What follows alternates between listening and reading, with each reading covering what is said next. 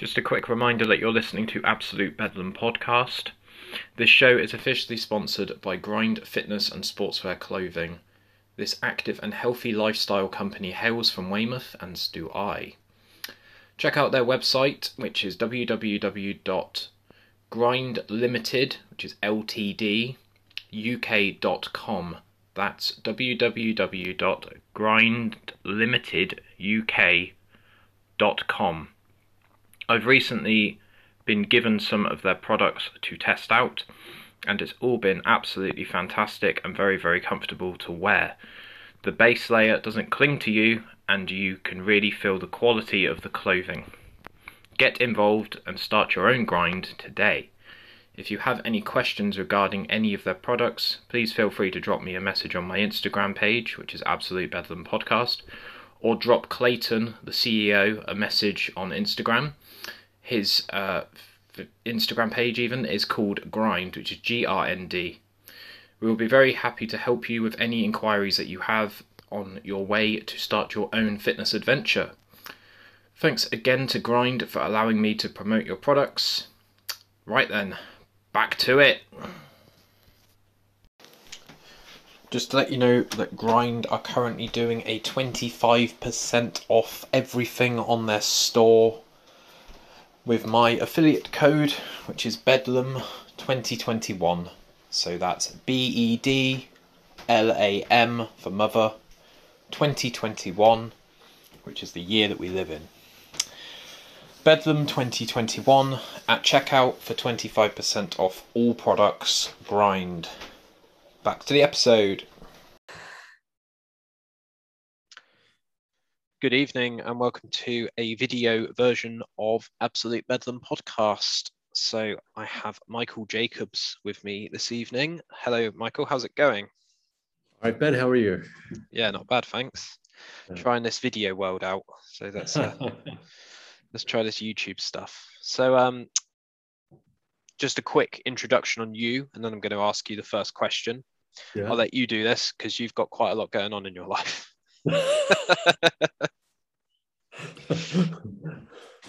Well, okay, is that my cue to start then, is it?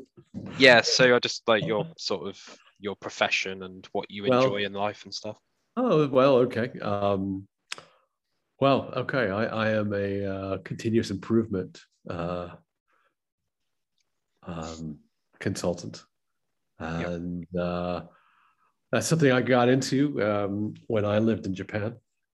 I lived there for 17 years, from 1996 to 2012. Prior to that, I was in psychology, and I was about ready to go into a PhD program, and I thought, oh, I'll just take a year off and figure out if I really want to do this. And so I decided to go to Japan, and 1 year turned to 2, and 2 years turned to 3. And around the third year, I got into CI, and 3 years then quickly went to 17. But I think one of the reasons why I stayed, or one of the reasons why I didn't go back, is because I think when I kind of fell into CI, I realized, wow, this is something really great, because so often in psychology we were dealing with people who, their 9 to 5 was killing them, and then they'd come to you to kind of help them. And I really saw CI as we're really kind of helping people take control of their work context so they can respond more effectively and kind of take ownership of that process. And so that was a really powerful thing for me. And so that's how I got into that. And I came to the UK in 2012. And then eventually I ended up returning back to that field. And that's what I'm in now. And just getting ready to start another job. So... Yeah, we'll get into that in a bit, because that was a bit of a surprising message that you sent me. Cool. There's not much I can say about it at this moment, I don't think. No, that's fine. I don't like talking about my job either, so it's all good. So how has COVID been for you? How have you found it? Is it something that you've had to deal with before, or is this a new thing for you? Well, you know, I was in Japan when we had SARS, Yeah. and SARS kind of fell out of the sky, and no one really knew what was going on. I wonder, we didn't have, if we'd had a few cases, we didn't have many.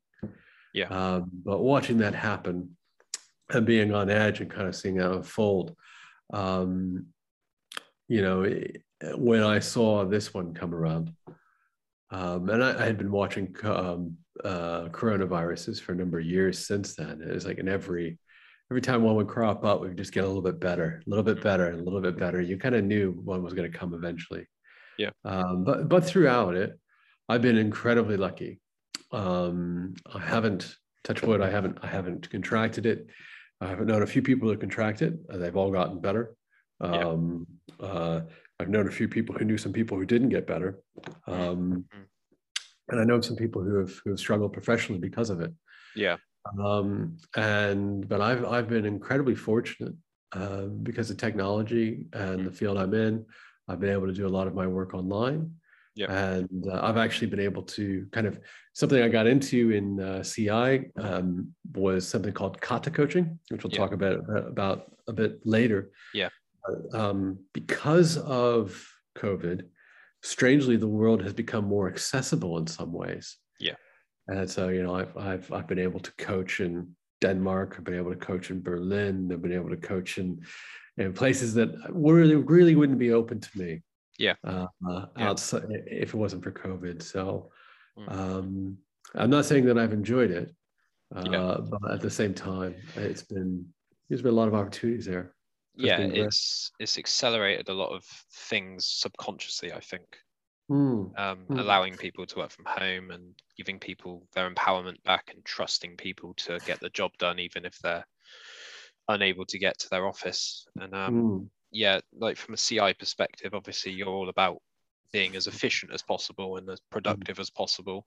So I imagine this is kind of something that you wanted to test prior to a global pandemic and millions of people dying. Well, it's an interesting thing because I talk to friends who are consultants, and you know, and it's not to detract from all the suffering that's happened. Yeah. But at the same time, you know, consultants are now working from home. They recognize that I don't have to be on site all the time. Yeah. And so that's really, you know, and when we think about how we want to be carbon neutral, we want to lessen our impact. You know, I had friends in the field who were, you know, flying 2-3 times a month, and now they're not. And you know, that's great. It's a pity that it took something like COVID to get us there, though. Unfortunately, but I think that's something about humans. I get you. Do you enjoy working from home, or do you find that it blurs the line? That's a good question. It's an interesting thing because I don't mind it. If I'm really honest, I don't mind it. There are certain things that I like. It depends on the process type. Yeah. And it depends on, if I was in manufacturing, I'd want to be there. Yeah. Yeah. I get that. But more often than not, recently, I've been working in service processes, and I can do just as much with the service process. Yeah. As I can. I think one of the things that might be a little difficult is the actual training, teaching people how to get better control of their process. But apart from that, that's So there's good bits and bad bits. Yeah. No, fair enough. Yeah. So Toyota Kata, what's that all about then? To the average Joe, what does that mean? Well, okay. So there's a researcher from the University of Michigan, which is in Ann Arbor, Michigan. Yeah. His name's Mike Rother, and he's the student of Jeffrey Liker, who is also a professor at the University of Michigan. And Jeffrey Liker wrote The Toyota Way. And that was the big game changer for everybody. That was, you know, everyone was like, oh my goodness, this is it. Yeah. And Rother kind of went back and revisited The Toyota Way, and he realized there's something else that's is going on here that we haven't caught.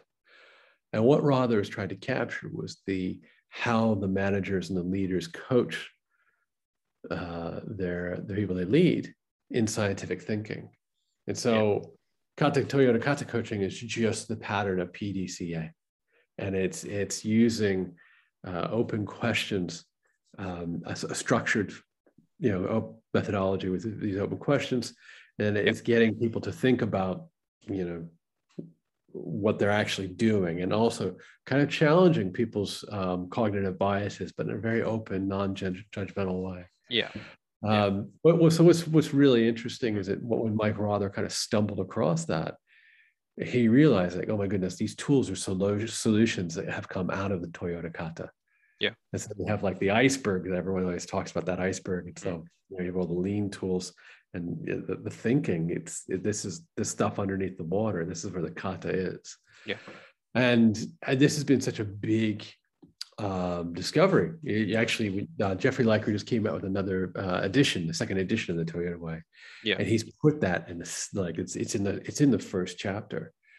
So it's kind of been recognized that, oops, this stuff, we missed this the first time around. And it's amazing about how it is, because you're really just trying to coach scientific thinking. You're trying to coach people to come up with their own solutions scientifically.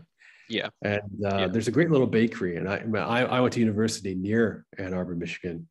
And now in the 90s, back in the 90s, when I was a university student, it was very difficult to get good quality bread, but there was this bakery called Zingerman's, and Mike Rother's been using that as a place to experiment with his Toyota Kata. And if you go online on YouTube, you can watch the Zingerman's Kata videos. They're great, and they're open. They talk about, hey, how we were doing lean and we weren't getting the results we wanted. We couldn't get people to buy into it. And we went into this Kata world, and oh goodness, everybody bought into it. And you had these people who were just working the line, doing the delivery, and they're saying like, oh yeah, here's the solution I came up with, and I was able to shave off this many seconds, or I was able to improve quality to this much. And what's really interesting is about building that dialogue to kind of encourage that learning and that development. And I remember seeing there's a Kata coach who works quite closely with Mike Rother, named Beth Carrington, and she was at the Kata conference in Berlin this year, and she was talking about two case studies and this is at a pharmaceutical company, where this black belt, Six Sigma black belt, had a target to get. They went into the factory, they got their target, and then there was a second line that black belt then went in and did Kata.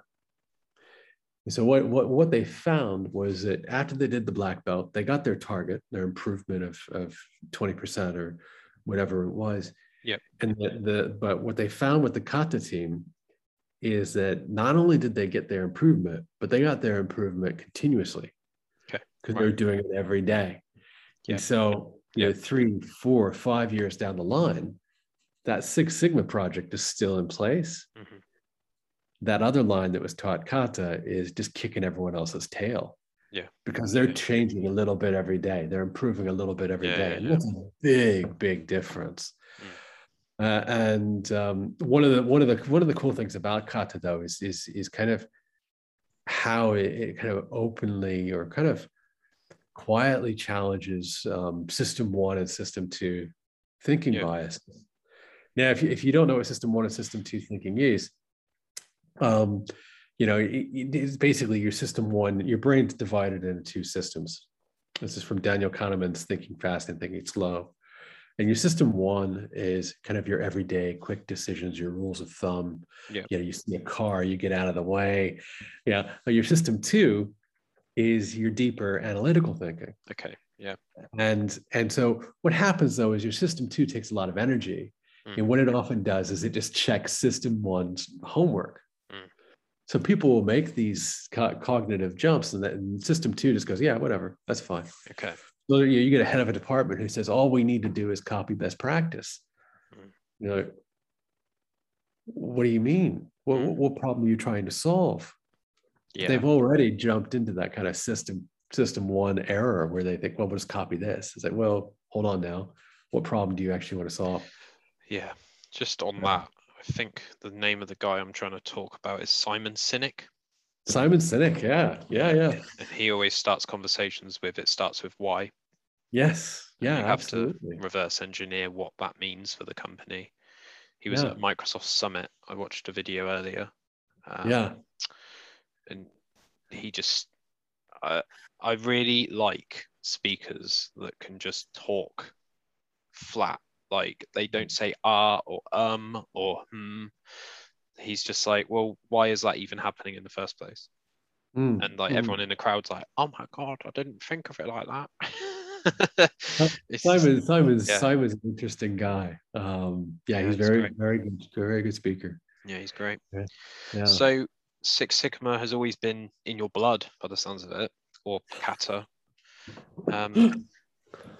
Sort of how did you discover it? Like what was your Oh sort of, goodness. you said you fell into it. Yeah, yeah. Um, so yeah, so it's an interesting thing with the Six Sigma thing. So like I said, I started off in psychology, and so I was always we do a lot of multiple variate analysis in the social sciences, and so when I first started to hear about Six Sigma with Jack Welch, I was like, "Ooh, multiple variate analysis. That's interesting." Yeah. And yeah, so I'd always wanted to go after that, and initially, I did, but one of my early mentors told me, he said, Michael, you can do multivariate analysis all day long, and you could do whatever, and you could find anything, but if the logic isn't there, you're measuring the wrong stuff. Yeah. Okay. And that's kind of what I found with there's a great book called by Art Smalley called Four Types of Problems, and Art Smalley actually echoes that, is that the majority of your stuff's going to be logic based. Yeah. And there's multivariate stuff, which is really, it's great when you do it, but it's just not that common. Yeah. And that's one thing I found, that when I'm working with leaders, is that that they'll say, "Oh, we need to copy this." Yeah. That's a logic error. So how do you work? You can tell them you're wrong. And even Deming will say things like, what is it he said? The copying without understanding is the road to disaster. Yeah. And so how do you counteract that? And I think that's one of the things with kata has been really helpful for me. Yeah. You can ask leaders those kind of questions, and you can do it in a way that doesn't really threaten them. Yeah. Okay. And that's the key, because you're not there to kind of put people under pressure and put them in the spotlight. Yeah. We're all here to learn. And that's one of the cool things about the kata community, is that we're all just beginners. Yeah. And yeah, I get it. Yeah. It's not there to expose, it's there to, every exposure and failure is an opportunity to succeed. And all of those motivational things that you hear on YouTube, and you can change your life if you drink more water and all that stuff, But yeah, I guess what kata showed me is that no matter how skilled you are at PDCA, it's only a matter of seconds before your brain can wobble and go into some kind of bias. Yeah. And the brain isn't going to tell you when it's going to do that. It's going to do it quietly and without your knowledge. Yeah. Kata kind of sets the stage for that safe challenge. Yeah. Again, that's the thing is that I'm just a learner with this as well. Yeah. And for years I thought I was doing it, but I've recently, through COVID, given me some extra training opportunities with people I normally wouldn't have exposure to, Yeah. of realizing, oh, I've been doing it wrong. Oops. Yeah. Is there a comparison to Kata in terms of DMAIC, or is that very much an inclusive framework? Okay. So that's a good question. I think, I guess if we looked at DMAIC's, yeah, as a tough one. I think if we look at A3 thinking, Yeah. right?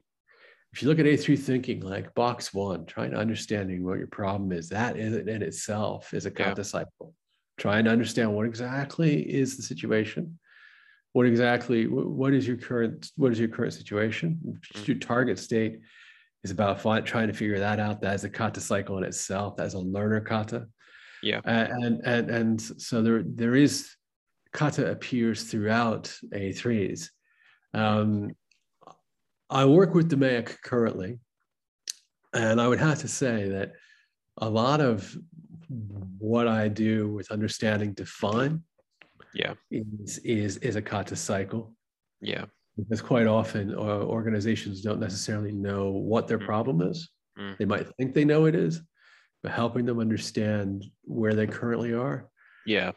And understanding where they want to be is that the problem is that there's that gap. Yeah. So there's a kata cycle in everything, and it's iterative until you finally understand where that is. Yeah, so, totally. Yeah. For people that are listening and watching that don't know, DMAIC is define, measure, analyze, improve, and control. Yeah. And that's basically a life cycle of a problem statement or a project. Yeah. Control is very much after the fact, isn't it? And you have to keep the heat on the problem before it fizzles out and everyone moves on to the next thing, I suppose. Because that happens in the real world, doesn't it? Yes, People go, right, next project, and you're still mopping up the disaster of the last one, for example.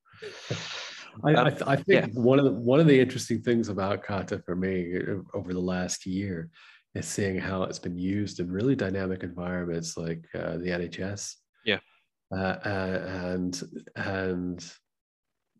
the kind of the psychological safety that comes around the kata, and that whole desire to really build up the relationship between the coachee and the coach. That's really has given a lot of open space for real critical thought. Yeah. And I think that's been the really cool thing about it, has been able to see how that's really encouraged people to really work together to try to build the best environment for problem solving. Yeah, I love problem solving. That's why I had Justine Morehouse, and now I've obviously got you on. And I love just throwing an idea. Yeah, I love just throwing an idea of currently we're losing this much money a month, or currently we've got £46,000 worth of stock sat in room 40, whatever, blah blah blah. What are we going to do about it? And you get people from different areas say what they think, and obviously no question is a stupid question and no answer is a stupid answer. But I just love those sort of war room attitudes of like, we are all here. Is it an Obeya room? Is that what it's called? Yeah. Just getting in one room and discussing one issue. And oh, sorry, I've got a quick meeting. No, you stay here. And you it's very like regimented, very disciplined. It's incredible though. I mean, I working in this COVID environment or the virtual environment. Yeah. You get people just looking at a digital board and they're sitting in, 30, 40 different, they're sitting all over different places in the country. Yeah. They're all looking at the same thing. They go, wow, I had no idea. Yeah. So we'll get off Kata / Six Sigma in a moment, and I'll ask you some stupid questions. That's actually a stupid question, Ben. Well, I do challenge that myself as well. Yeah. The last question I had for you, which I had written down, which is, what are your favorite techniques? What are the ones that really stood out to you and made your head explode the first time you used them and thought, actually, this works. This is gonna. No, that's a good question.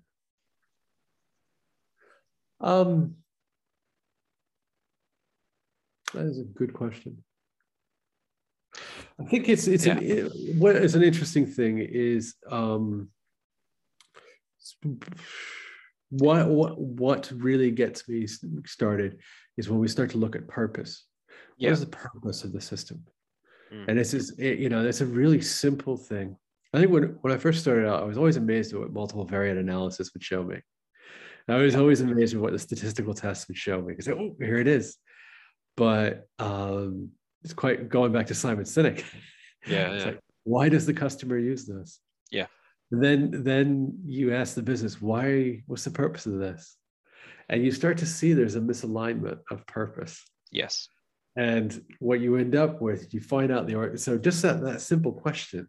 Yes. Is you're able to eventually, if you work the problem, you'll be able to show that like the organization is actually measuring a de facto purpose. Yeah. They're measuring SLAs or KPIs that the customer doesn't even really care about. Yeah. But yet they're trying to deliver their service that way. Yeah. So using that, like, what's that purpose? And then being able to show people that like we're measuring a de facto purpose. Yeah. Is always that's always been something that really blew my mind. Yeah. Yeah. It's such a simple thing. Yeah. I think mine throughout using it. One day I'll do my green belt, I promise. I won't let you down, Michael. Is just seeing it in action. So that goes to Gemba, which is the real place. Yeah. So that involves like floor walking and actually seeing the change in motion. Yeah. And I like the real world because you can create these mental Visio flowcharts and these crazy swim lanes all you want. But if it doesn't actually work in the real world, or people don't have time to actually implement the change, then it's kind of all just for Visio's sake, really. It's funny is that there's a kata coach that I was talking to, and so he was, kata happened at the Gemba. It's finding out where you have this data on your kata board, but sometimes you go to the Gemba because you find out the facts. Yeah, and that's where things get transferred into data. And it's so easy to just sit in your little, like, oh, I've got the data. It's like, you probably want to get the facts as well. Definitely. It's such a powerful thing. Really simple too. Yeah. Keep it simple, stupid, and all that. KISS. Oh yeah. We love it. Right. So, silly question time. All right. So you had quite an interesting story for me last time we spoke about your encounter with Chris Cornell, and I thought that was quite funny. Can we can we start with that? Right. Okay. So that was back in 1992. Yeah. You want to tell the viewers who Chris Cornell is? Chris Cornell is the singer of Audioslave, Soundgarden, solo projects. Temple of the Dog. Yeah. He was he was it Andrew Mother Love Bone? Who was the singer of Andrew Woodland? What was the band called? Mother Love Bone. Mother Love Bone. Let's have a look. I'm gonna get our facts right here on Absolute Bedlam, otherwise we'll get sued. Mother Love Bone, rock band. Yeah. Mother Love Bone. Andrew Woods. Andrew Woods, yeah. So he was housemates with Andrew Woods.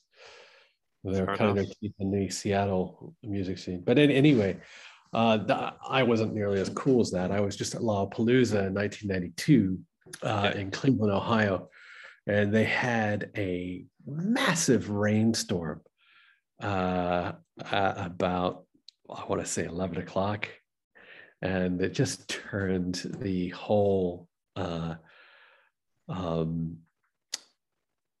place into just a big mudslide. So there's this big, massive mudslide. Yeah. And it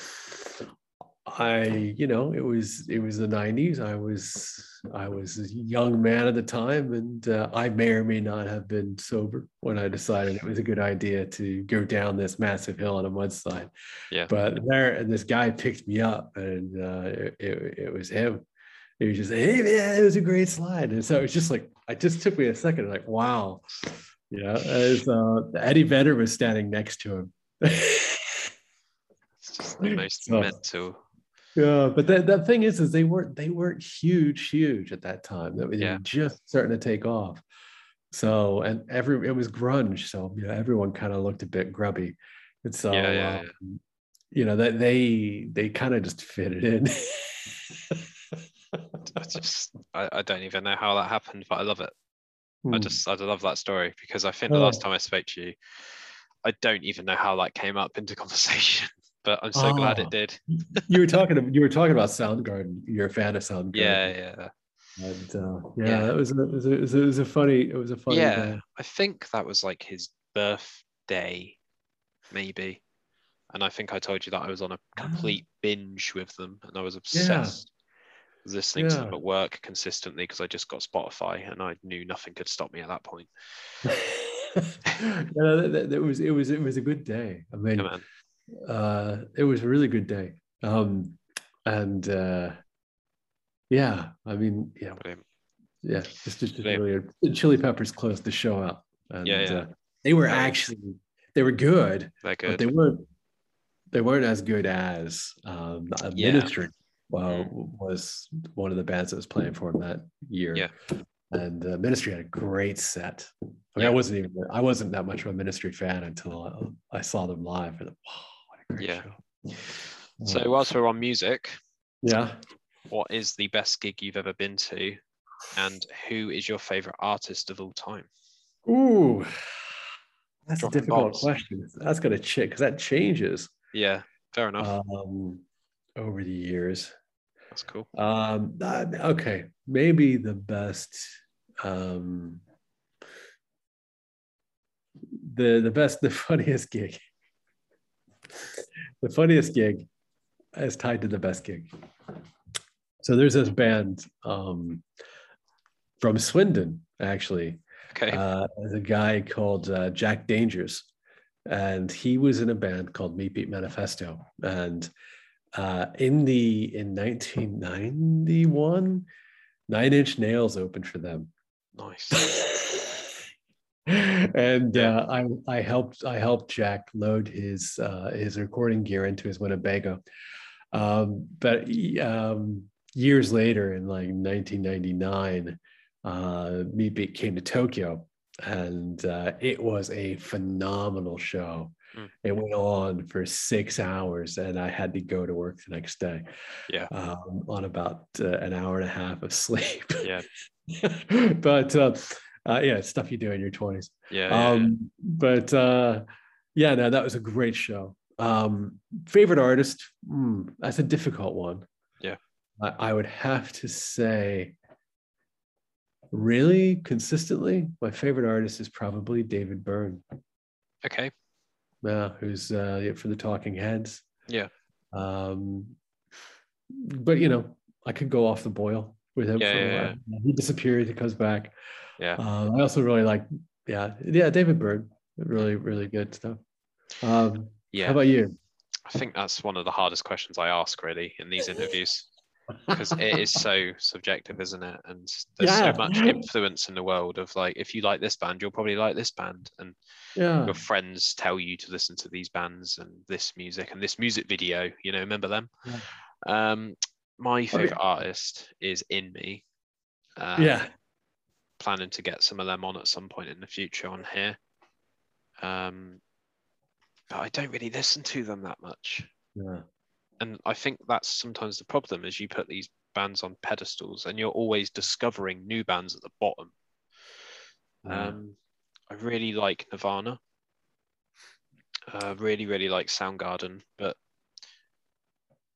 not necessarily for the reasons that people like when they first came out, they were crazy. Like their time signatures were all over the place. And they were very like unconventional grunge. Yeah, yeah, I really like Nine Inch Nails at the moment, but I wouldn't necessarily pay an arm and a leg to see them live. I just yeah. like them as they are. When they opened Yeah. when they opened for Jack Dangers in 91, I think I paid the equivalent of £3.50. Brilliant. There we go. It Wow. was like $5 or something crazy like Amazing. that. And this is like after the show, we got backstage because there was like where they were lucky to have 100 people there. Yeah. And like post dinner for them, they're all vegetarian in Jack's band, so they just had like this table of Subway subs. Brilliant. Because that was all you could get in Ohio at that Yeah. time. My favorite artist of all time, instrumental wise, because I'm really into my instrumental music, is Joe Satriani. Yeah. I really like Paul Gilbert as well. I may have emailed him a couple of weeks back, but I haven't had anything back because why would I? Never know. That's it. Yeah. I really like a guitarist as well called Buckethead, who used to be in Guns N' Roses for a bit, and he's done consistently. He's done like 4 albums a year ever since that sort of peak that he hit. But he was doing stuff ages ago, from very, very long time ago. He was in a band called the Deli Creeps, which was actually like a full-on band where it had just singer. Very sort of Bootsy Collins, kind of like just completely left field, like psychedelic, whatever Bootsy sort of thing. Yeah. Am I right in thinking that's your cat's name? Yeah, it is actually. We named it after Bootsy Collins. There we go. So Nine Inch Nails are from Ohio. I'm from Ohio. Bootsy Collins is from Ohio. Yeah. Well, actually, no. Trent Reznor isn't from Ohio. He's from Pennsylvania. Yeah. Went to school in Cleveland. Yeah. And but yeah. Love it. What's the next one? Am I right in thinking that you're into video games in any capacity? Not as much as I used to be, but I think if you spend any time in Tokyo, you're gonna get into that stuff. Yeah.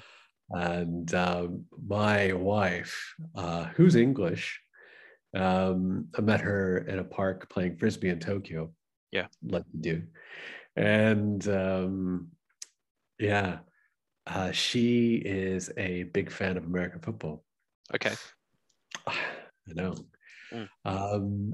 So when the weather's bad, and we've had our fill of Netflix. We tend to pull out some American football games, and have one of those. Yeah. Those epic. If there's ever been a test of a relationship.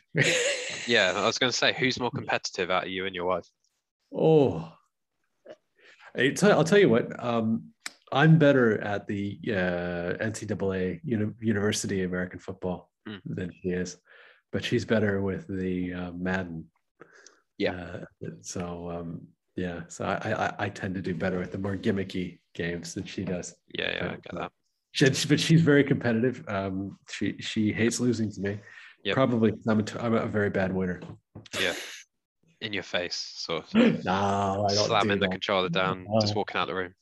I think the last great video game we had was South Park's Stick of Truth. Yeah. Mental, innit? What they got away with on that. Favorite film? Oh God, that is a difficult one. You can pick 2 if you want. I'm gonna mention one. If you want me to go first, it's completely fine. Yeah, mate, go on. I love Labyrinth. I'm a huge David Bowie fan. Of all David Bowie's work, I'm surprised. You say Labyrinth. Yeah. Okay. I just think that was on repeat as a child. Oh, right. It just got ingrained into me, like Hoggle and Ludo and Toby the baby. I was going to call my son Toby at one point, but it got vetoed by the powers that be.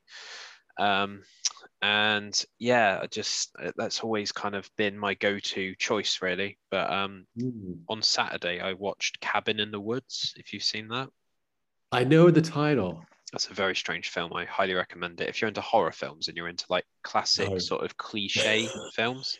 No, it kind of makes fun of itself. It focuses on the stereotype of horror films like Scream. There's always a hot chick, a jock, someone of exotic origin, and there's a stoner in every single group, isn't there? Yeah. And it's a matter of time before each of them get killed off.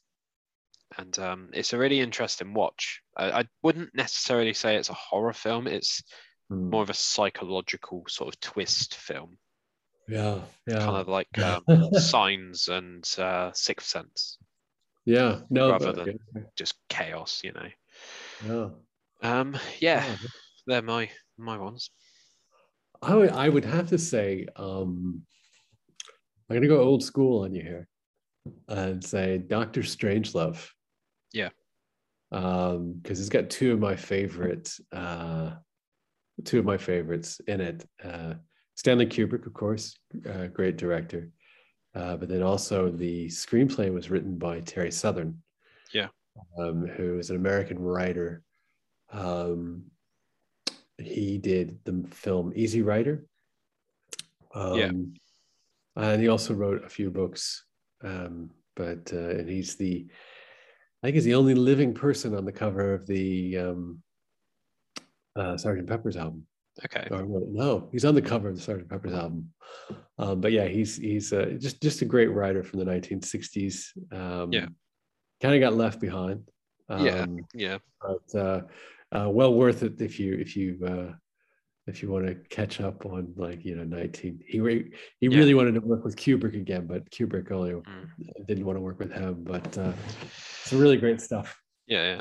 Just to put that into perspective, I've just quickly Googled Doctor Strangelove, and I was minus 25 when that came out.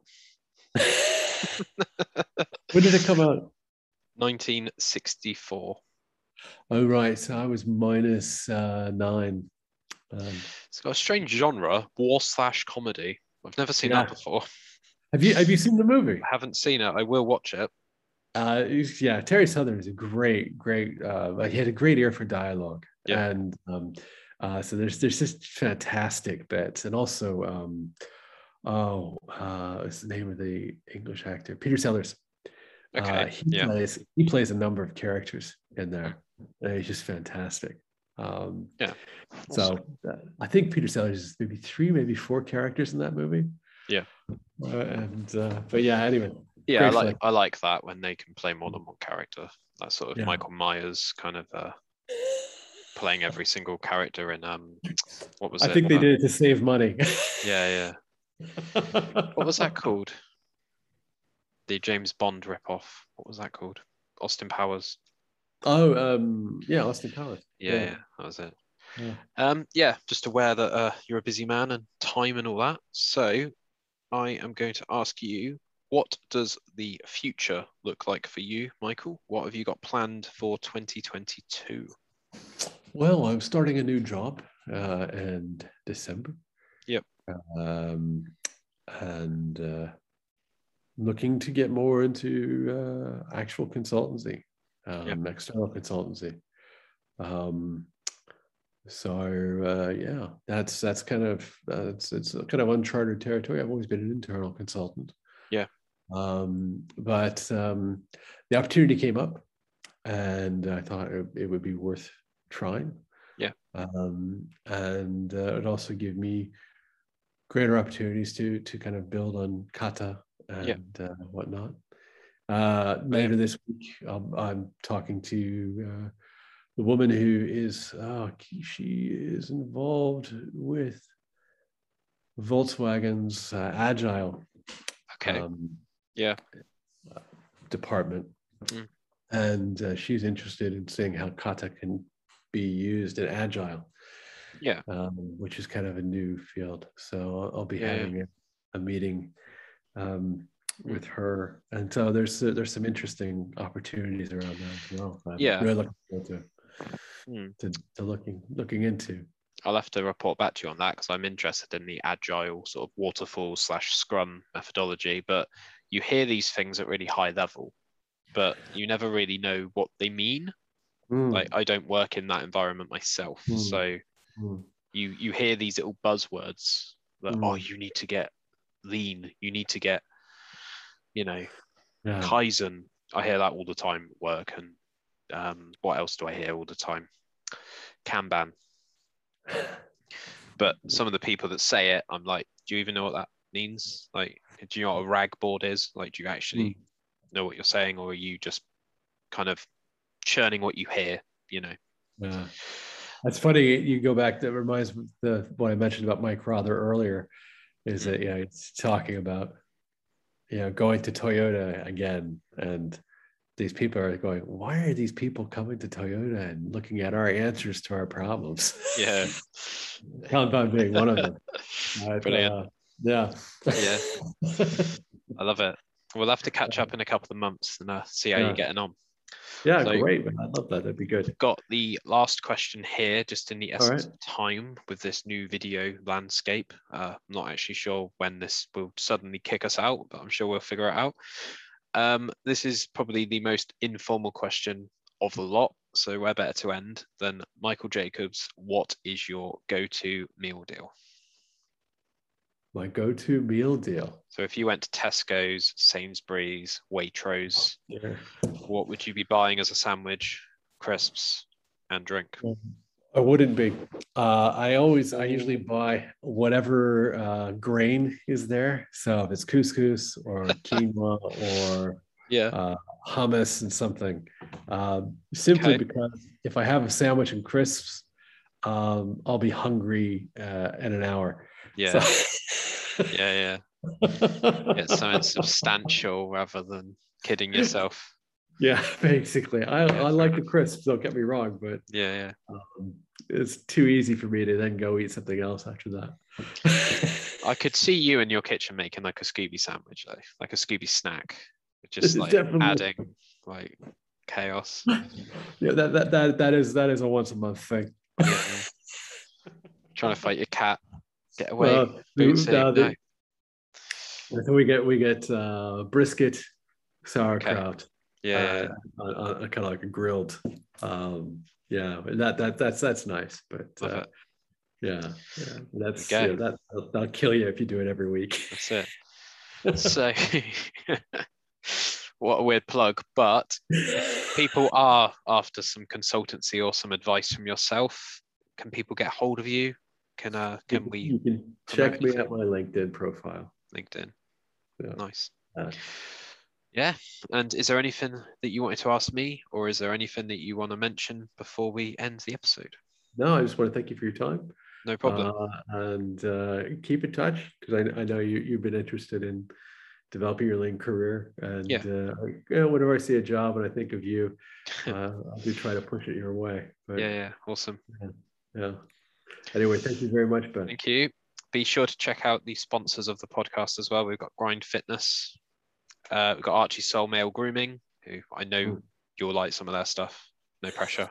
We've got Ocean Bottle, all about getting rid of single-use plastic. Great. And we've also got a new sponsor, which is on my Instagram page, Absolute Bedlam Podcast, which is Made Sure Wax Melts. So handmade. It's my girlfriend's company. Made in our kitchen. And we've got lots of fairs coming up for Christmas, as you can probably imagine. So get involved at www.madesure.bigcartel.com and use my code, which is in my Instagram post. So go and have a look at some point. But yeah, cheers guys, and I will speak to you soon. Next week we have Blue Van Man on the podcast, which is mental. He's on 114,000 YouTube subscribers. I don't know how I do it, but I do it. Right. Cheers, Michael, and I'll speak to you soon, dude. Take care. Take care of yourself. We'll see you. Bye. Bye. Hey guys, got a new Archie Soul ad read coming at ya. So, Bedlam 2021 at checkout for 10% off everything on their website, which is www.archiesoul.com. So, you've probably heard this before, but during the midst of lockdown, I didn't really care what time I woke up, didn't really care what was on my face, to be completely honest with you, I didn't even really care if I had a shower.